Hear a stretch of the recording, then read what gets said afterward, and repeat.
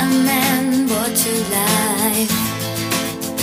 He was warm, he came around like he was dignified. He showed me what it was to cry. Well, you couldn't be that man I adore. You don't seem to know, seem to care what your heart is for. Well, I don't know him anymore. There's nothing where he used to lie. The conversation has run dry. That's what's going on. Hey, welcome back to the Gen X Playback Show, your favorite show about the 70s, 80s, and 90s. We are the Brothers High. I am Scott. And I'm Sean. And we are starting out with part 2 of our episode on our favorite U.S. songs from bands and singers from Australia. So Sean got us off to a great start in part 1. Went down actually many artists that you're probably going to hear again here in part 2. But what we want to try and do is kind of change it up and at least give you a little bit of variety in terms of the music, because I don't think it's fair necessarily, Sean, to just kind of push an artist into a corner with just one song. Would you agree? I would agree. So I like variety. Especially when you have, bands that have played and performed for 40 plus years. It's not really fair. That's probably our biggest complaint is, I think we need to reach into the hat and maybe dig down a little deeper and pull that piece of paper out that maybe has a song on that you haven't heard in a while. Right. So I agree. I think you were able to do that quite well in part 1. So what I tried to do here with my list was I wanted to go in a little bit of a chronological order. And I'm really glad that you played the examples of like Olivia Newton-John from the early 70s. It's a little early for me to remember, unfortunately. So I do have Olivia Newton-John. It's just going to be something that's going to come a little bit later. Okay. All right. So I'm going to kick things off with probably my earliest memories of what popular music was at the time. We're talking towards the late 70s. And there was no band bigger in the world at the time than the Bee Gees. So, and there was no bigger movie than Saturday Night Fever. You picked a great song, You Should Be Dancing. That was your version. This is mine off it. And surprisingly, this is the one that I remember the most from that movie.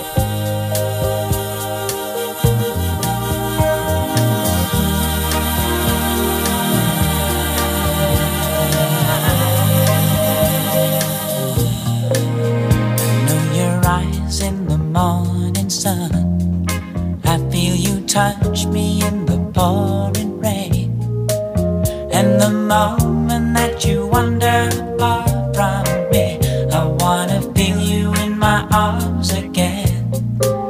And you come to me on a summer breeze, keep me warm in your love, then you softly leave, and it's me you need to show.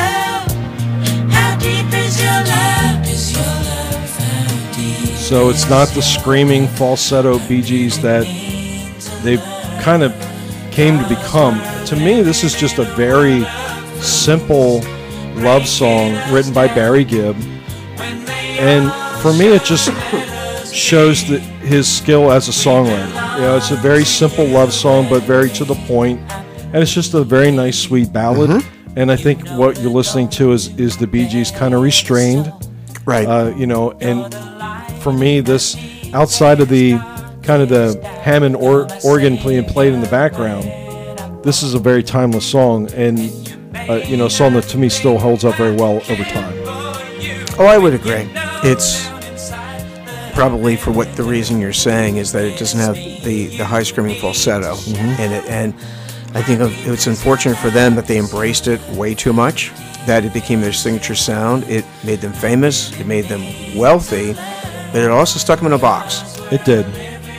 And a lot of these songs from the Saturday Night Fever soundtrack don't have as much of the screaming in it as what was the album that came out after it? It was I remember it has the song Tragedy on it. Yeah. I mean, that was them at their screaming best. Yeah. Or worse, depending on how you want to look worse. at it. Yeah. But a lot of these songs for this movie were written really as they were kind of climbing back up again. Mm-hmm. These were the songs that made them #1 group in the world. but at this point when they're written, and that's why I think these are a little bit more. They've kind of fallen in line to the earlier Bee Gees stuff that they had, where they're known for ballads in the early '70s. Right. It is a nice, timeless song, and Scott has already stated many times on this podcast that he loves the ballad. I do, and the sappier the better. I'm a poetic soul. We're gonna do an episode on 80s R&B at some point because I loved 80s R&B. Yeah. 1977 Saturday Night Fever soundtrack, the Bee Gees' "How Deep Is Your Love," went to number 1 on the charts. Same time frame, same family. Also in 1977, this song also goes to number 1, and you can argue and say this guy was just as big as his brothers at one point, and this is Andy Gibb. Mm-hmm.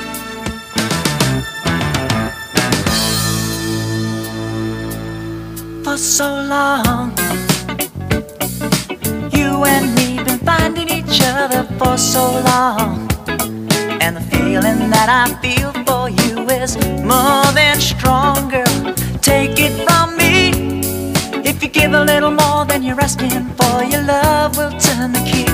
Darling mine, I would wait forever for those lips of wine. Build my world around you, darling. This love will shine, girl. Watch it and see. If you give a little more than you're asking for, you I gotta get a little falsetto in there. Go. He's a Gibb. I just wanna be your everything. Still somewhat restrained. Yeah. You know, I've told the story to you many times, and that was when, right around this time, you were admitted to the hospital. We went to go visit you in the hospital. You got sick. And it was in the pediatrics wing of St. Joe's Hospital. It doesn't exist anymore here in Lancaster. And I remember being so jealous walking into your room because I was in the hospital. it had posters Yeah. on the wall, and one of them It's was Andy an Gibb. Andy Gibb Yeah. poster. I remember that. And this is off of Andy's, basically his debut album, Flowing Rivers, out in 1977.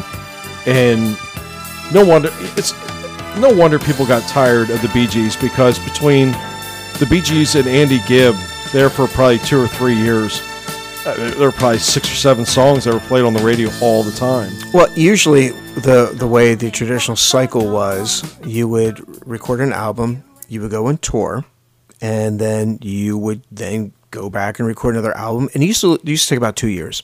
Mm-hmm. So you would kind of go away for a little bit and then come out with fresh material. Well, here, the Gibbs didn't give us a chance to ever get sick of No, them. they didn't. I mean, it's like, okay, the Bee Gees are back in the studio. Here's Andy. And it was nonstop. Yeah, and Barry Gibb, who wrote majority of the songs, was probably one of the most prolific songwriters of music, of popular music history. Just the number of songs that not only that he has written for himself and for the Bee Gees and for his brother Andy, but he also wrote songs for Barbra Streisand, Dionne Warwick, Dolly Parton, Kenny Rogers. I mean, it's just, the list goes on and on. I imagine just to watch him go about his daily routine and probably how much writing he does in a day's time I can only imagine. Somebody as prolific as somebody like Barry Gibb. Yeah, I mean, you'll get that every so often. I mean, obviously, the early days of rock, it was Paul McCartney. Mm-hmm. He was the guy that just churned the work out. And then, you're right, that Barry was somebody that did it. We talk about Phil Collins constantly putting stuff out there. Right. It's Lionel Richie. Yeah, that's what I'm thinking of. Yeah, you Lionel Richie? Yeah, that's where I was trying to come up with the reference. So Lionel Richie was somebody that just couldn't stop writing. Yeah. And putting material. It's something that's amazing when you see somebody kind of with that gift. And in a way, it usually comes back to bite them at some point, because they write so much that people are kind of tired of them. Yeah, I agree. So that was Andy Gibb, I Just Want to Be Your Everything, from 1977's Flowing Rivers album. That song did go to number 1 on the U.S. Billboard chart. The next artist, Sean already played, and I think we're going to show the range of this particular artist, because the first time we heard her in part 1, she was singing a little bit of country. Now we're going to hear a very, very different version.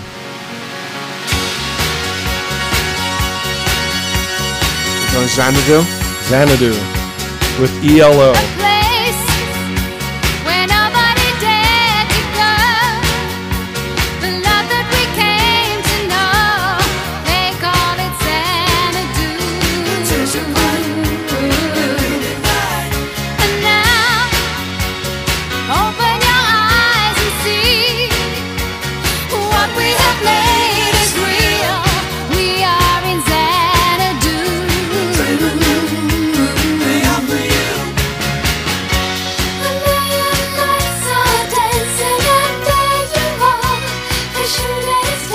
So, of course, this is Olivia Newton-John, and this is Xanadu, done with the Electric Light Orchestra and Jeff Lynne. Jeff Lynne has a sound, doesn't he? He sure does. Yeah. I think the quintessential ELO song is off of the same soundtrack, and that, remember the song "I'm Alive"? Remember that? Yeah. I think that is ELO to the core. Okay. But this was, where what Sean played was country Olivia Newton-John. This is her at her roller skating, feathered hair, a blonde vest, but I think much like the first song that we played in part one, she has such a pretty voice. Yeah. And it's a different sounding song. Unfortunately, the movie didn't do it as well as the soundtrack. It was about roller skating, wasn't it? It sure was. Yeah. I never saw it. I actually watched it all the way through one time. What'd you think? I thought it was terrible. So we shouldn't do a show dedicated to Xanadu? Let's just say it is an acquired taste. Okay. Now, it has developed somewhat of a cult following over the years. But yes, rival spirits on roller skates. Okay. Okay? Yeah. Kind of sums up the time period, maybe. All right. Of course, Olivia Newton-John had more success to come after this. And the Xanadu soundtrack was a very successful album for her. And 2 years later, she comes out with the song "Let's Get Physical," which ends up, setting all kinds of records for the Billboard 100 and being number one for consecutive weeks. So, she was a big deal in the all the way through the mid '70s to the mid '80s. Oh, absolutely, absolutely. And we touched on it in the part one of this episode that.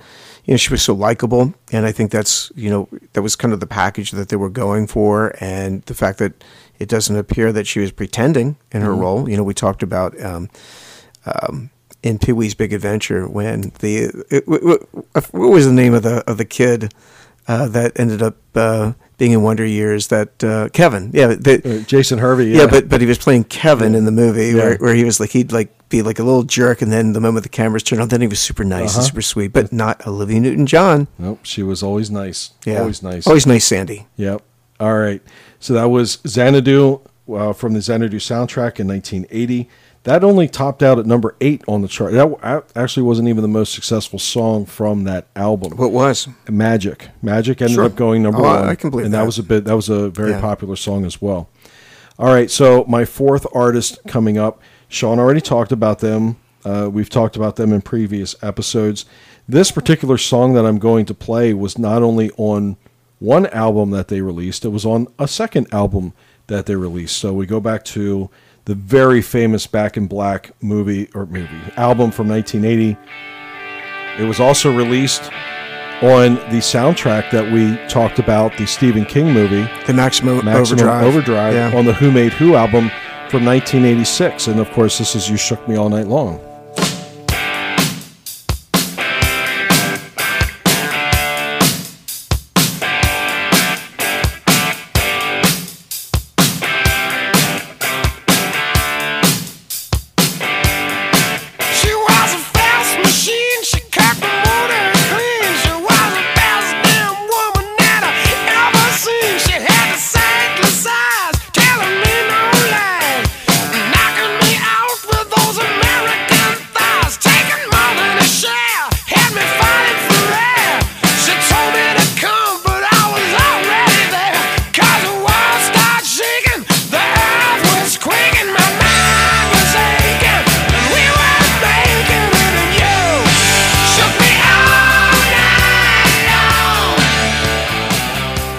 I don't know if there's ever been a hard rock song that was set in a radio format. I don't know if there's ever been a better hard rock song ever done.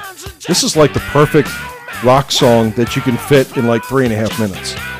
So Brian Johnson tells a story about when, he's kind of selected to replace Bon Scott. He doesn't know that he's officially in the band. He thinks he's, just kind of going to sing. So he goes down to the Bahamas to record the Back in Black album. And he goes down there, not for very long, just for a couple weeks. And he says he basically threw a couple T-shirts and some underwear in a brown paper bag. And he got on the plane and he went down there. He didn't think this was going to last. Right. And when it's over, he's at the end, he was like recording. He says, "Okay, boys, thank you. I appreciate the opportunity." And he thinks he's done. Yeah. But so he said that the Young Brothers present him with this song that he's to write lyrics to. And he thinks this is great. And then he writes it, and then they record it, and he hears it. And he goes, I said to him, "That's the greatest rock and roll song I've ever heard in my life." It's one of those songs, and it's hard to imagine that its highest charting position on the Billboard 100 was number 35. I can believe that, just because it's a song that never went away. It wasn't necessarily something you heard all the time. You heard it more on rock radio. You did, but it had that second coming with the MTV crowd when it was re-released in 1986, and that was when it had the accompanying video to it. Right. So originally in 1980, there was no MTV. Right, exactly. Yeah. But, just to kind of show you how this song kind of lives on, where, it's still played a lot today. But I remember you and I were doing Millersville basketball games, Millersville University. Scott and I used to be the voices of Millersville basketball. The Millersville Marauders. That's right. And it was like halftime or it's like between periods, there was a timeout or something where they played this song in the gym. And I remember the kids, and this is the early 2000s, jumping up and down when this song got played. And this is 20 years ago. And I remember thinking at the time, wow, they like this old song. This song, I think, still gets requested at weddings to this day. Yeah. This is I wouldn't say it's the song that I played most over the years at weddings, but it ranked right up there. So when we were doing those games, those kids had just been born. They literally were being born in the early 80s, and here they were in the early 2000s thinking this was a great song. In fact, it got the best reaction from any other song that was played that night. That's true, yeah. Kellis, the artist Kellis, that was the Milkshake song. Oh, okay. Remember they played that too? Yeah, right. Yeah, I don't think that was played too long there at the school. But yeah, that was AC/DC, You Shook Me All Night Long from Back in Black in 1980. Next, the artist, my number 5. Again, remember, I'm going kind of chronologically here. So I went from 1980, and now we're kind of going into 1981. Just the start of MTV. Now, this particular artist, which Sean has already played, at this point is already a big deal. And I think this is one of those songs that, and I always like to see it, when a successful debut album comes out, you have the first song, all right?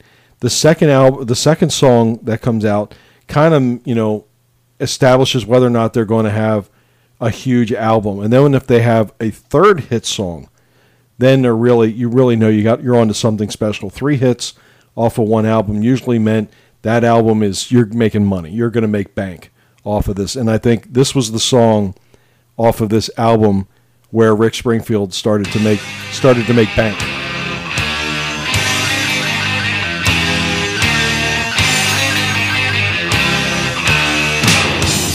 And this was my favorite song that he did live. Oh, okay. My baby tonight, though his daddy's making trouble, it'll be alright. I'm working hard, I don't know why. I'm like a working class dog and I just get by. Tonight I'm crawling out from it. Oh, we're living on the brink, second by minute. Love is alright tonight. We're gonna be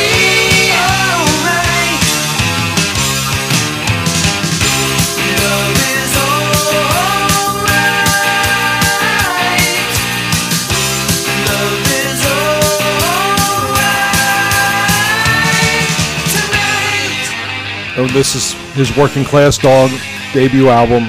Well, not really his debut, but this was the album everybody now knew Rick Springfield as a musical artist.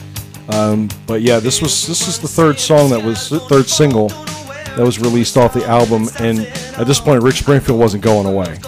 So what I like about Rick's sound, and I think it doesn't get mentioned enough, is kind of the background vocals, where it's very distinct sound. And so for every album, he used this session guy named Tom Kelly, who is very famous for writing songs. He wrote like a Virgin from Madonna. So, has that very high-pitched, sound that just blends perfectly. And then later on, I don't think he's on this song, but he may be, but then Richard Page, of course, the lead singer of Mr. Mister, was part of the sound. It was those three voices that kind of made that distinct Rick Springfield sound throughout the 80s. Okay. Yeah, and this album, like I said, he had other albums that were nominated for Grammys, but this particular album, Working Class Dog, to me is a masterpiece. I just think it is such a fun rockin' pop rock album. It's one of the best, I think, particularly not only for the early 80s, but for the entire decade. I went back and listened to this entire album again. It's good from top to bottom. It really is a good listen. So, Love Is All Right Tonight, Working Class Dog from Rick Springfield. The highest chart on that was number 20 on the Billboard 100, which obviously had more success with Jesse's Girl and I've Done Everything for You. But this was still my favorite song off of that particular album. Number 6 on my list, Sean already played.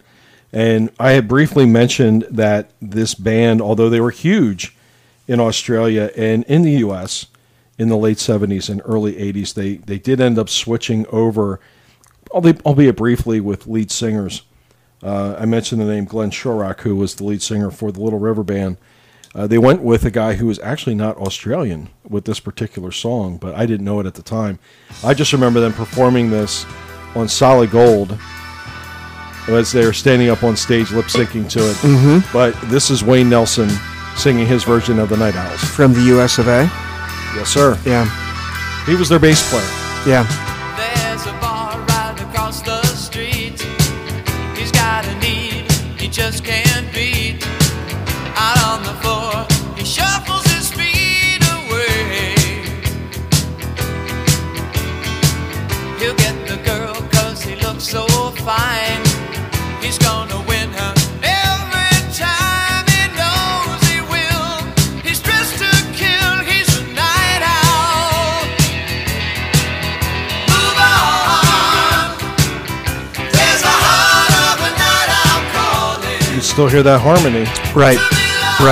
And that's what I think they were known for. They had like 3-4 distinct voices kind of blending together. It's nice. Yeah. Be strong. Find the heart of the night owl. But this song was released in 1981, and so I would have been about 10 years old. I really liked this song, in part because I remember watching it on Solid Gold. Sure.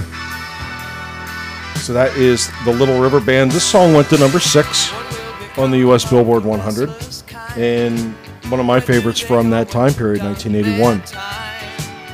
The next band, again, ends up winning in 1982, 1983. They were not only the biggest band from Australia, but they were arguably the biggest band in the U.S., or for that matter, the world at that particular time. They ended up winning the Grammy for Best New Artist, and this is Men at Work. The album was Business as Usual. And this was a song that I really liked. This was one that I remember being from that live concert that I taped off the radio.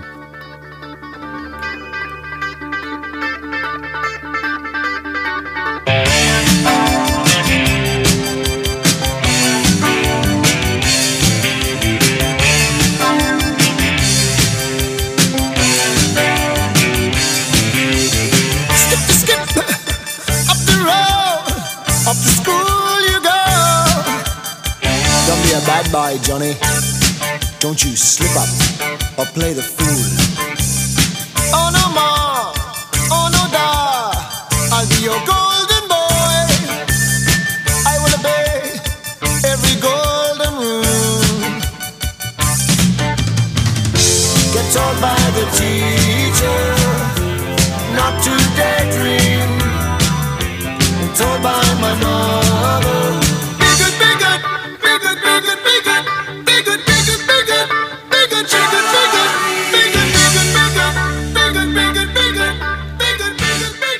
And this was their last song that was released off the Business as Usual album. That was Be Good Johnny. It was. It didn't chart as well, but to me, this is kind of Men at Work at their best. I almost picked this song. Did you? Yeah, I don't know. I went back and forth with it. I'm kind of glad I didn't, seeing as you picked it. And part of it I didn't pick was because it was not a big hit for them. Right.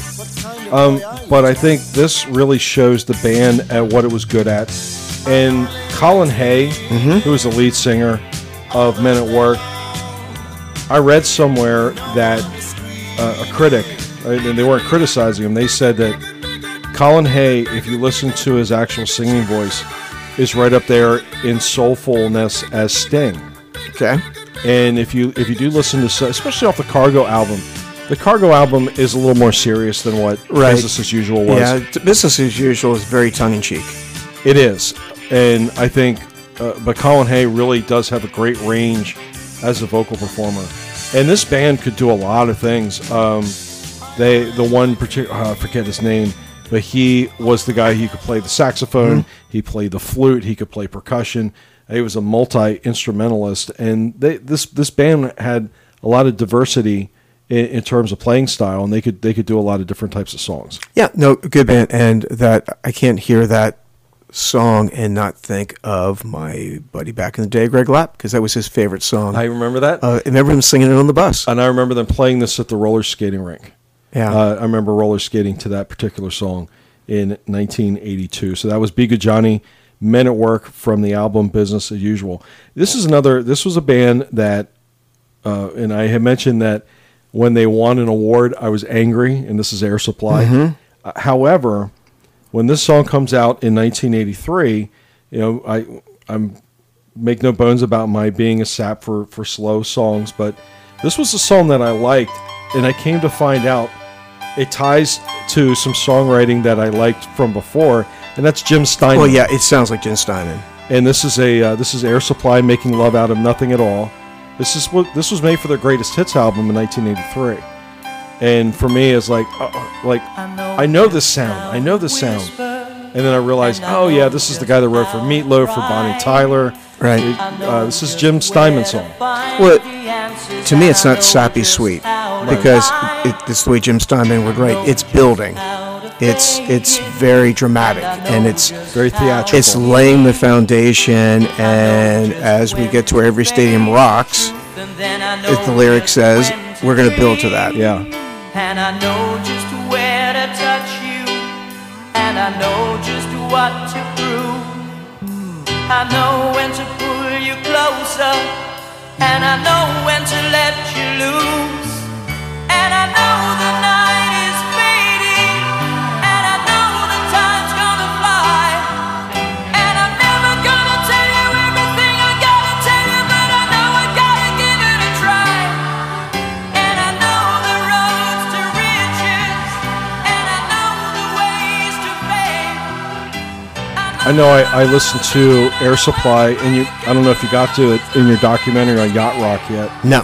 But they kind of jokingly, they start listing like songs that have the word love in it, and I think it was Russell was the guy that ended up kind of chuckling, like, well, they also have love in it. Yeah. But it was kind of their thing, but this was a little bit of a different sound. Their earlier stuff, like you play from 1979, but over the years, I think they evolved well enough with the music that was really starting to change at that point. And this was a very popular song, one that I really liked when it came out. I did too.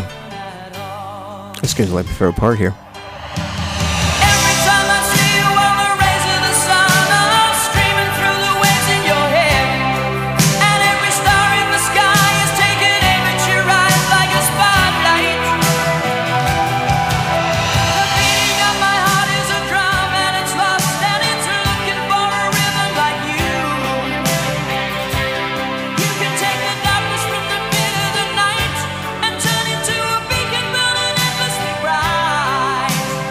I gotta follow it, 'cause everything I know, well, it's nothing till I So if you had told me back in like 1982 that we would have given that much time to an Air Supply song, I would have said you're insane. But that being said, when this song came out, I did like it. Yeah, it and did. I think the first time I really got exposed to it was back when we briefly had HBO. And if you remember, they would kill some time between showing the movies, and they would put some music videos up there. It's funny you say that because that's exactly what I thought of. And that exposed me to this. Basically there was they would play like 2-3 videos sometimes, just to fill the gap. So they would start a movie right at 8:00 or something like that, Or 8:15 or Right. 8:30, and they'd have 10 minutes to kill or 15 minutes to kill. Right. So that was the lead in, and I saw that, and the movie's about ready to start, so I'm not going to change it or leave. And I got to the end of the video. I'm like, I really like that. Mm-hmm. Yeah, absolutely. So that was "Making Love Out of Nothing at All" by Air Supply. That went to number 2 on the Billboard 100 chart. I'm surprised you didn't. This next one, number 9. I'm surprised you didn't play this one because it was really, really popular. And this would have been like right around the time that you were coming out, your junior, senior year of high school, which for you and me both, I think music was a big part of the kind of the landscape, the portrait of the end of our high school days, for you and I. This was a cover, and I still love this song, this version. They're Australian? They're Australian. I didn't know that. That's why I didn't make my list.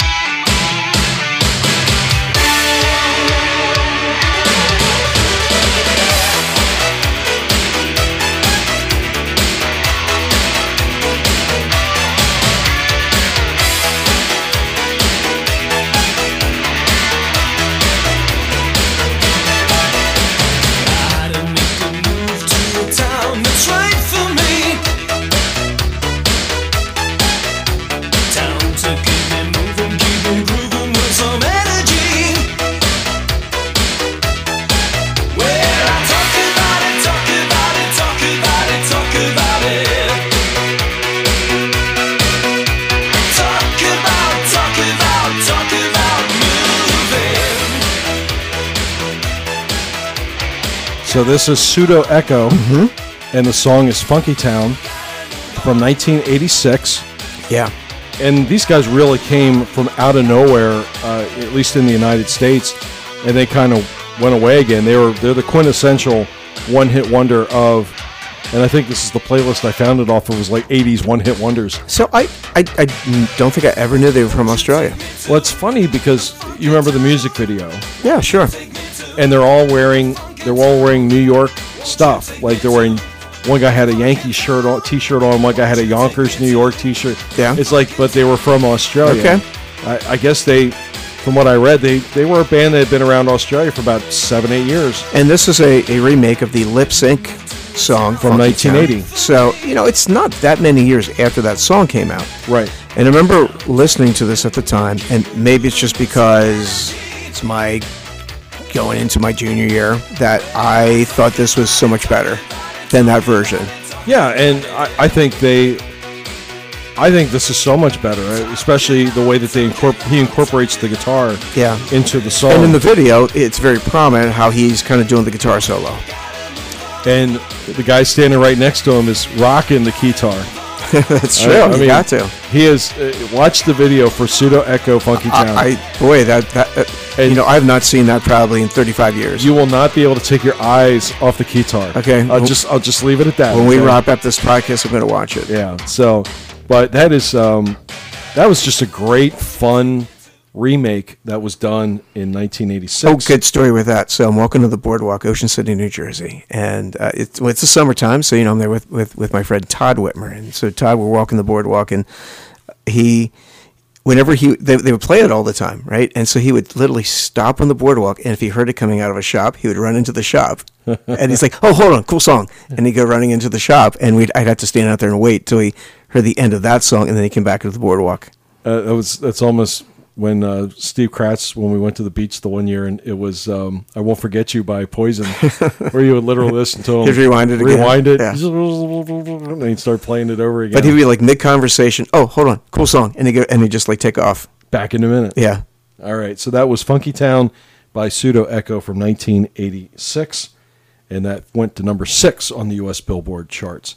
Next one, again, Sean had already played. He started to play it, and then he ended up switching off to something else. But to me, when I think about music videos, and it just seemed like guys were having the most fun making a music video, this really is probably the first one that pops into my head.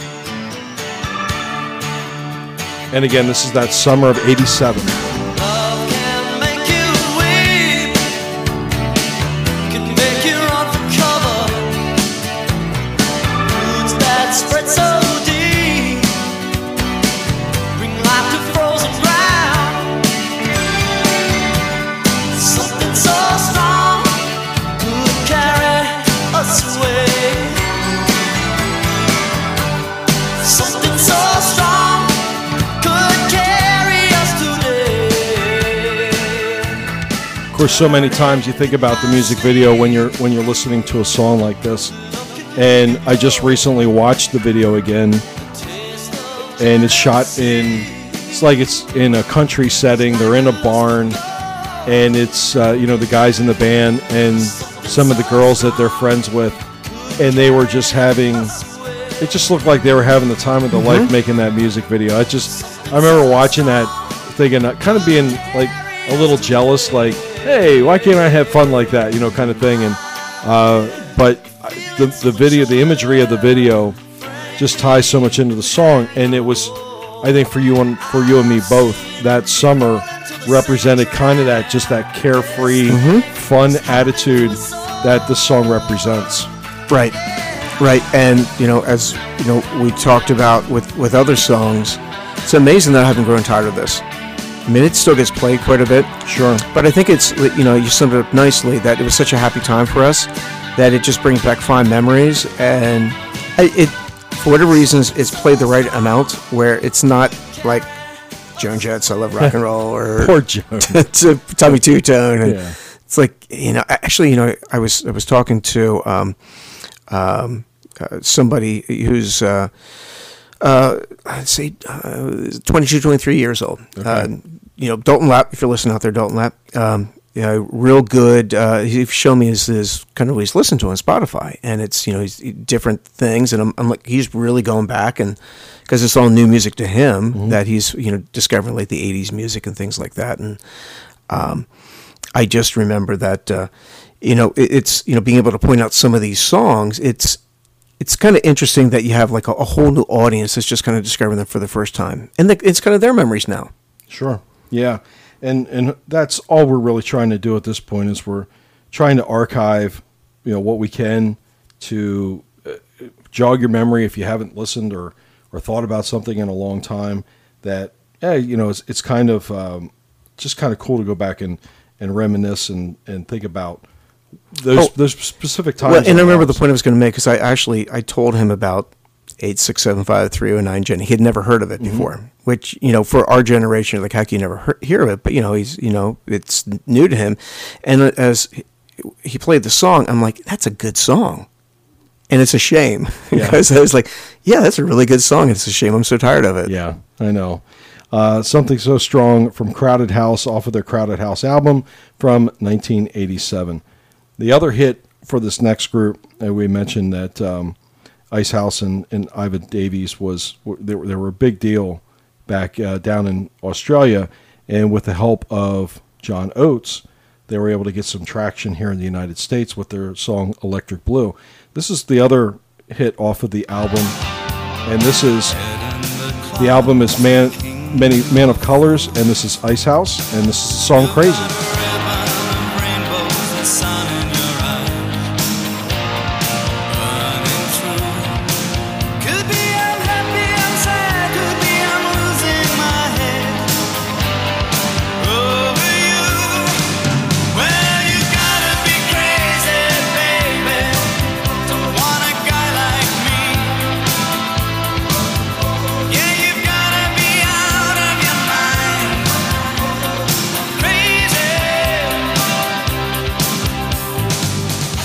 So, as I was listening to the different groups, and it's around the same time period too, but you listen to Ice House and then listen to The Church, And there's so many similarities between those two bands. But different though. It's different, but I could almost hear them just flip-flopping lead singers, and probably still kind of sounding the same as bands. But to me, the Church is a little dreamier. They are, and the band for Ice House, they have more.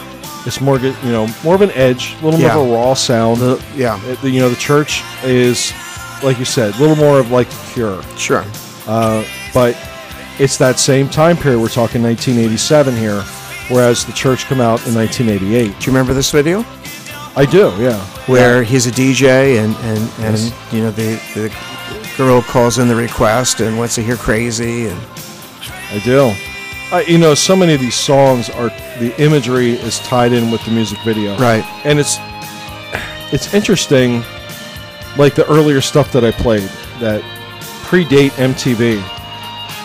You don't really think about necessarily. I think the one song was Xanadu, where I'm imagining the actual video, for the scene from the movie where Olivia Newton-John is singing it. Yeah. Other than that, I'm kind of on my own here. I'm thinking maybe back to the movie, right? When I saw the commercial promoting the movie. But you're right, because that's the only thing that either of us have played in these two episodes where I do not have a mental image. Yeah, it's interesting to me that MTV did that. How they burn that into our brain. I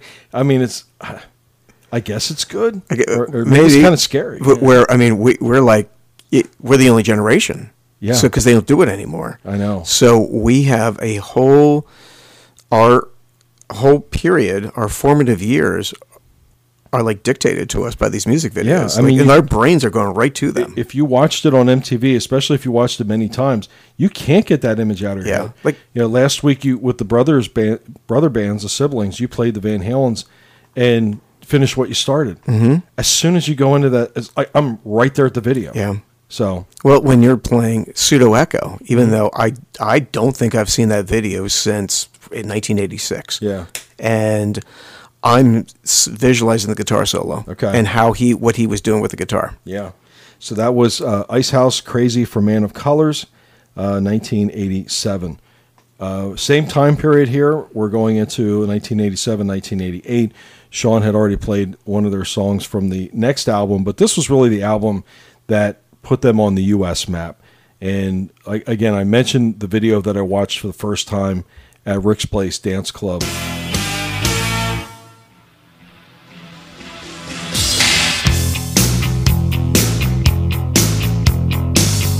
Out where the river broke, the bloodwood and the desert oak. It's such a distinct voice. Sure. Wrecks and boiling diesels, steaming 45 degrees. The time has come to save face fair,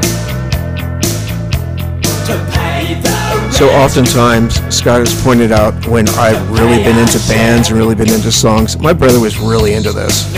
Like really, really into this. I like this a lot. And Yeah. I can thank my good pal Monique Stauffer for kind of turning me on to this when they first kind of broke. I remember her, she was listening to her Walkman. I'm like, what are you listening to? And she's like, You won't like this. she's like, Midnight Oil. I'm like, who's that? And she's like, here, listen. She Put it had on. it pre-MTV? She had the tape, yeah. Pre-MTV. Well, if the video had been out, it hadn't been out very long. Wow, that's impressive. Yeah. So the first time I ever heard it was on her Walkman, and then Okay. the first time I ever saw the video was at Rick's Place in Lancaster. Yeah, but I think at this point you're talking 1988. Mm-hmm. Many of us, because there's about that 85 to 87 period where heavy metal had really kind of taken over MTV. Right. So, as with anything, and we've talked about this many times in different genres of music, but when you talk like disco, at some point, people are ready to kind of move on to the next. No, I phase. went down the rabbit hole. Oh, yeah? With the heavy metal music. I just kept going deeper. But I think around 1987, 1988, that's why you started to see kind of, some different stuff coming out there. Yeah. And I think for music, I think it was good because it kind of helped you flip the page and make that transition into another different, a different type of sound where, like a band like Midnight Oil who wasn't heavy metal at all. You as I started to pan the sound down there, you could hear the trumpets in the background, which was so cool. So many Australian bands had, that broad, like In Excess, they would put horns in their music, which I thought was still very cool. Right. I still like that song. It holds up well. All right, so that was Beds Are Burning by Midnight Oil. The album was Diesel and Dust from 1987. So Sean did play the one song that I was going, probably my favorite In Excess song of all time, which was New Sensation. But I'm going to play a song off of a different album. Kick is my favorite In Excess album of all time. This one, though, is pretty close second. And this is the song that really brought them back into the United States mainstream market. And this is the Listen Like Thieves album. And this is What You Need, which is a huge hit in the U.S.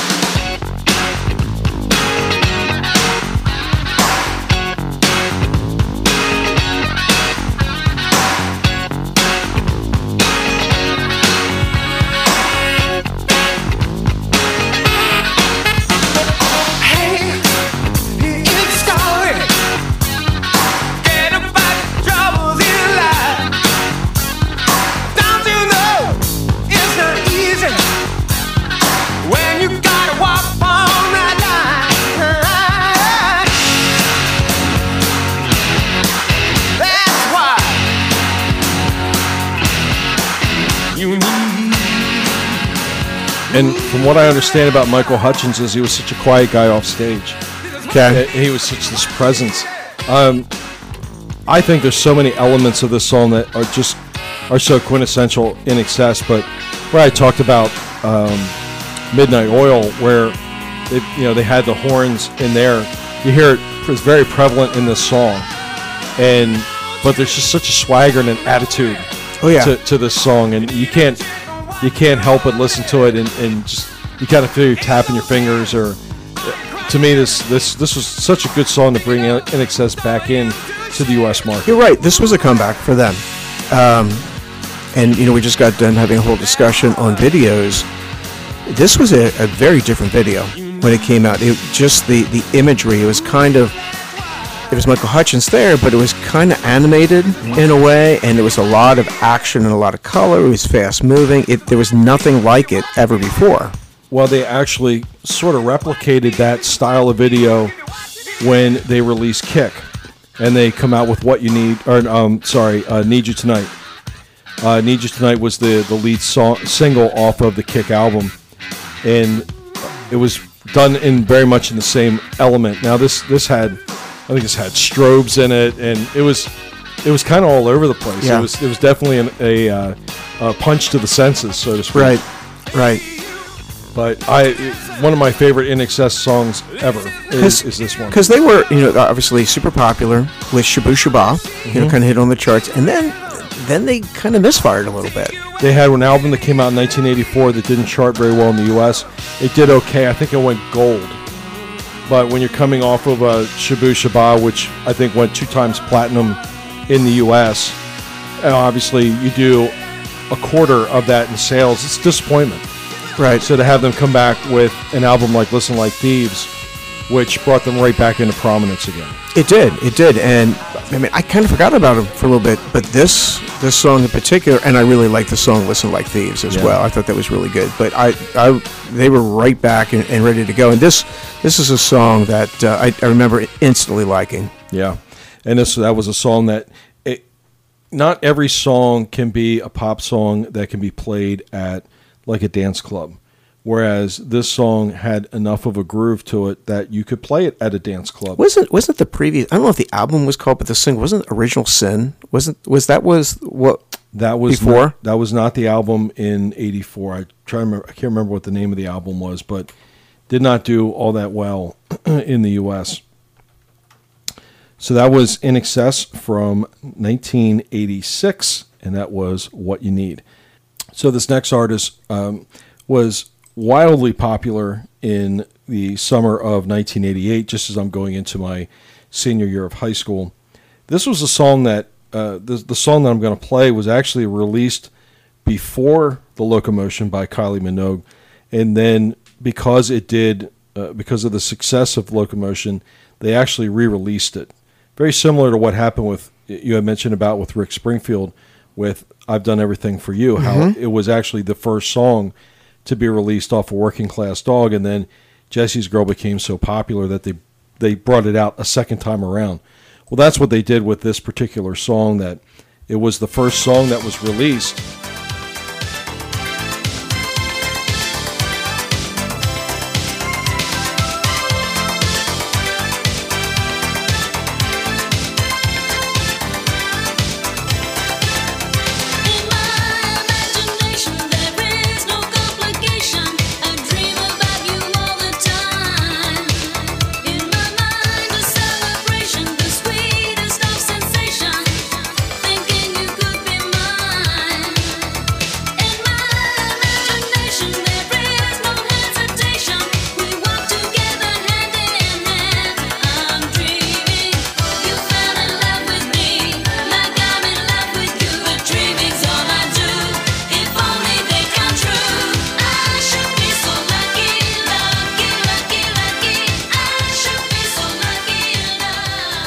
And I think it's important, again, to mention, Sean, that when this album was released, how young she was.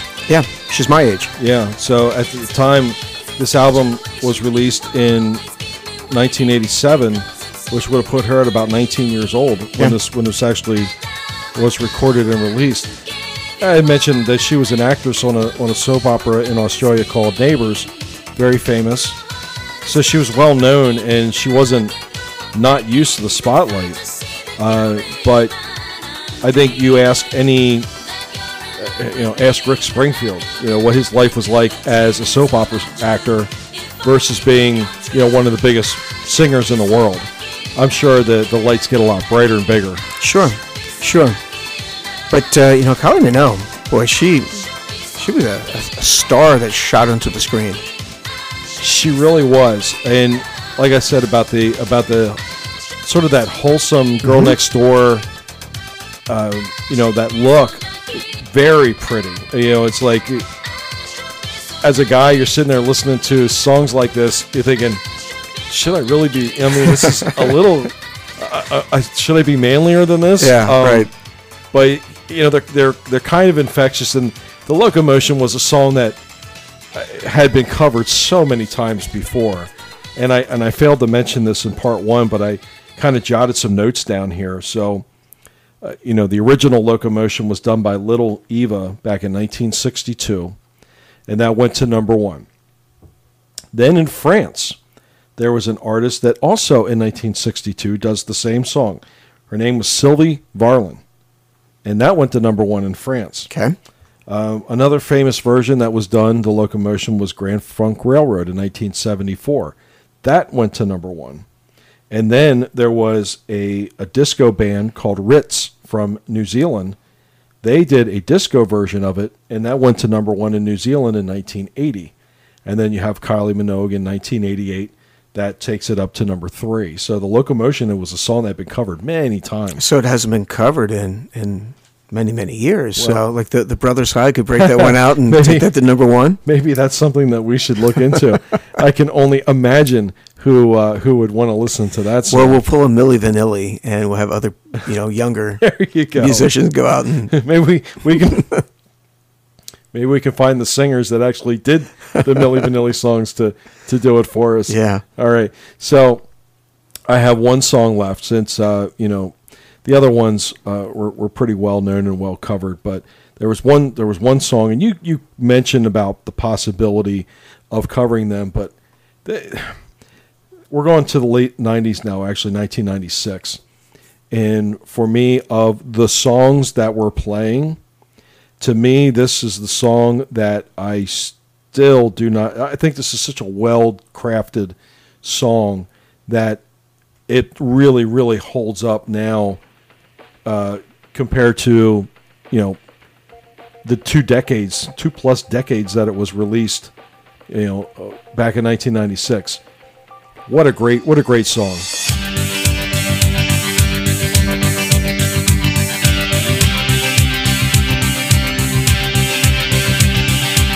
Anytime I need to see your face, I just close my eyes, and I am taken to a place where your crystal mind, a magenta feeling, take a shelter in the base of my spine, straight like a chicken cherry cola. I don't need to try to explain. I never had a chicken cherry cola. And if it happens again, I'ma move so slightly to the arms and the lips and the face of the human cannibal that I need to, I want to.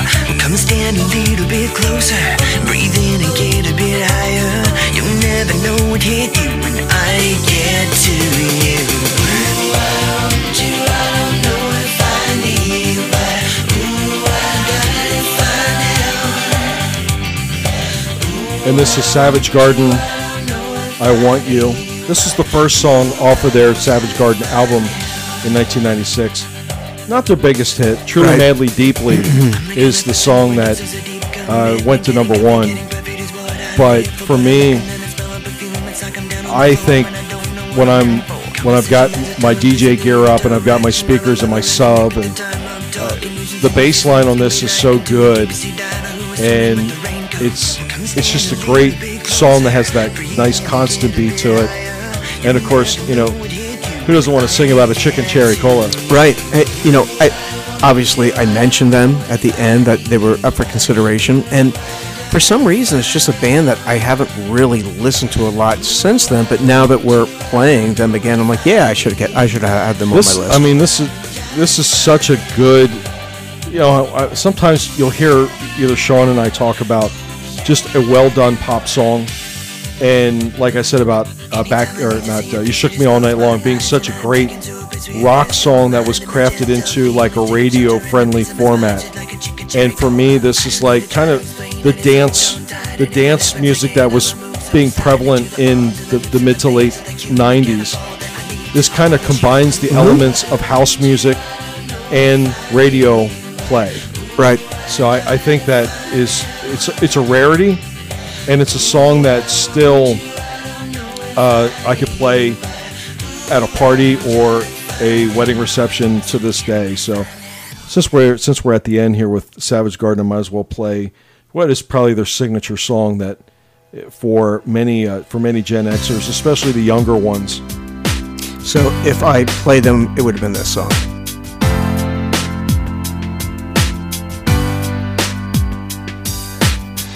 I'll be your dream, I'll be your wish, I'll be your fantasy.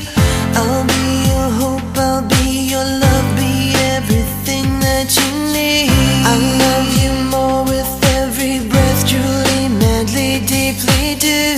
I will be strong, I will be faithful, 'cause I'm counting on a new beginning, a reason for living, a deeper meaning, yeah. But I wanna stand with you on a mountain, I wanna bathe with you in the sea, I wanna lay like this forever. So just to tell a quick little story about, I was DJing a wedding probably about maybe 7 or 8 years ago, and the bride and groom, they were, I would say, probably in their mid-20s at that point, which you're putting them right around their birth dates would be 1991 or so, 1992. And I got all their song requests, and this was not one of the song requests, but I was trying to find something to play for a slow little, you know, I used to probably try and play 2 or 3 slow songs at a time over like the course of an hour. And I'm thinking to myself, you know, I haven't played this song in such a long time. I was kind of itching to play it. And like, I came across it and like, I want to fit it in here somewhere. I'm telling you, this song probably came out. A lot of people at the reception might have been 5 or 6 years old, but they all knew it. Mm-hmm. I mean, this really is a song that is held up over time. Well, one of the things I like about doing our podcast is that in preparation, I usually discover things that I haven't discovered for a while. I mean, I'm reintroduced to them, and occasionally Scott and I will come into these episodes and we will bring something back to the other person. And this time, you did it for me. It's like I now remember why that was such a great song. Yeah. And it's now going to go back into rotation for me. You know, if this podcast, and I know we're trying to convey this to listeners, but if I've taken anything away from this podcast, Sean, is that I am getting more and more, bringing back more and more music from that time period, the late 90s. Yeah, I know. Isn't that amazing?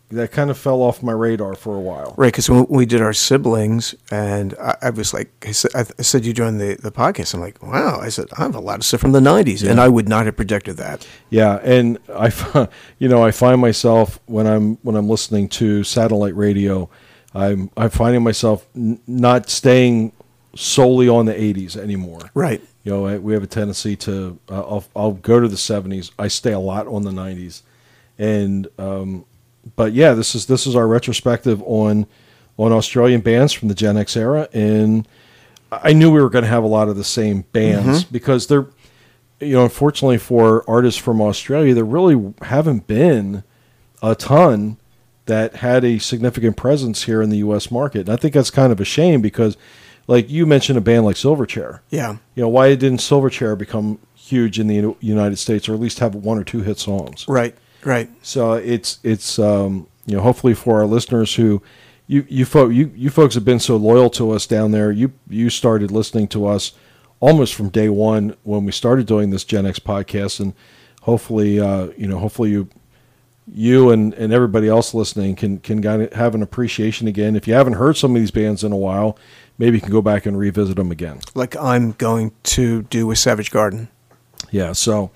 That is our episode on our favorite Australian songs in the U.S. market, and I had a lot of fun doing it. So did I. We had a nice little recollection of songs that some of them we hadn't heard in a long time. So agreed, and you know, to kind of repeat what I said earlier, that's one of the nice things about doing this podcast is you get reintroduced to things, and maybe there are things that you kind of heard a little bit. Maybe it was on the radio briefly. You know, it's like, okay, I never owned it, but now it comes back to you again, and it's like, yeah, I really like that. All right, so episode 35 is now officially in the books. So for episode 36, I'll turn things over to my big brother. And Sean, what have you decided on what you want to do? Yeah, as you know, I was kind of going back and forth. In fact, I was even like quizzing Scott before we went on air. I was like, what direction do we want to go with? We're doing a lot of music. And I was thinking of breaking up. However, I was kind of doing research for this particular episode. You noticed that I had at least two artists on there that were country crossover artists. And I thought there's a lot of that in the Gen X era. So I'd like to do an episode kind of similar to what you did, how you structured yours, where we maybe each kind of go through the decades and through the Gen X era and kind of pick some artists that were crossover artists. Absolutely, and we're not going to come up with a short list there. That's going to be a lot. Right. So, we'll kind of, narrow it down a little bit. But, Barbara Mandrell had a song like way back when called I Was Country and Country Wasn't Cool. I remember that. And I was thinking, but during the era that we grew up, country was cool. Country was absolutely cool. So maybe we'd title this episode, We Were Country and Country Was Cool. Sure. Yeah, that... I knew we were going to do a country one at some point. Yeah. So we might as well do it. And I'm sure, you touched on it with Olivia Newton-John and Keith Urban.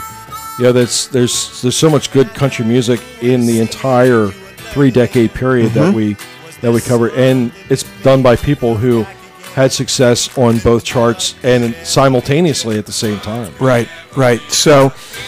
I know we're still doing music, but I think it's something that I don't know. I feel kind of passionate about, and let's go ahead and do it while we're kind of like doing the research. Well, if you feel the passion for it, let's go ahead and go for it. So, all right. So that's going to be country crossovers of the Gen X era on our next episode of Gen X Playback. So, thanks to all of you that are tuning in and week out and making it fun for us. We enjoy doing these episodes for you.